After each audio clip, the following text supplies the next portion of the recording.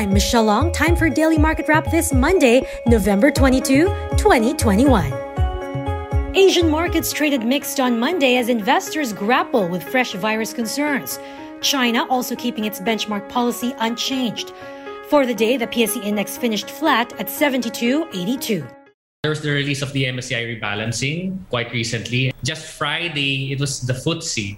So given the results of these rebalancing, of what's going to be happening, probably they're already changing their strategy just to align with what's going to be happening in the coming weeks. China Bank Securities' Rustin Mercado says while the prospects are bright, investors can expect a healthy consolidation in the near term. Since the end of the first half, right, the rally has been close to 10 to 20%.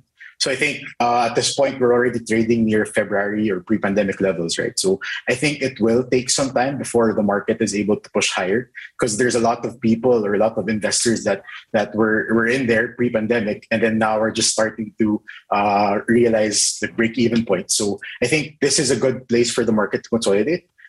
There will be an ample change of hands, so hopefully that should ease selling pressure down the line. So I think generally this is a healthy development, even if we're lower week on week, right? So I guess heading into 2022, prospects remain bright. The local market or investors in general have always been strongly attracted to growth stories. PEs can sometimes reach mind-boggling. In corporate stories, AC Energy and partner The Blue Circle complete Phase 2 of the 40-megawatt Mui Ne wind farm project in South Vietnam and reaches commercial operations.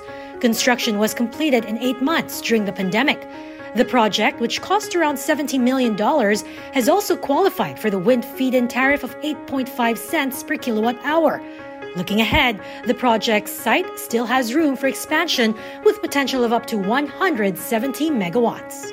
Meanwhile, contractor DMCI's order book for the first 9 months of the year hit 51.7 billion pesos with 4.5 billion in new contracts for a mall, a medical building, power plants, and a train depot. That's down just 18%. The company says, while private construction remains sluggish, bidding for big-ticket infrastructure projects is finally picking up. Among the ongoing projects of the group, the North-South Commuter Railway, NLEX-SLEX Connector Road, and the Skyway Stage 3 Quirino Ramp, as well as the Camana Water Reclamation Facility. In other news, Philinvest Land reports a 21% growth in 9-month bottom line to 3.2 billion pesos thanks to strong residential business. The Gotiano-led property firm says the business environment is improving, mirrored by its residential segment. It adds it was also more prepared in its construction sites, allowing it to continue operations despite lockdowns. One drag, though, rental revenues, which remain sluggish, with mall traffic still affected by the pandemic.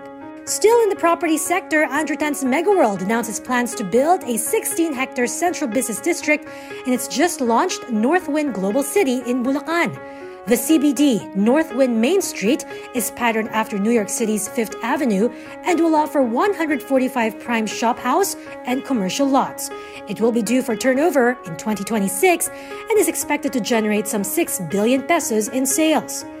The 98 billion peso Northwind Global City project, the group's 20th township project, is located along NLEX and it's 20 kilometers away from Metro Manila, making it the nearest CBD outside the capital.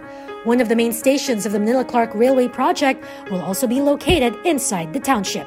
And Canned Tuna exporter Alliance Select Foods is divesting its 80% interest in a New Zealand subsidiary, Akadoa Salmon New Zealand, to focus on its Philippine operations. The sale, with a price tag of 7.5 million New Zealand dollars, or around 265 million pesos, will also help the company cut debt.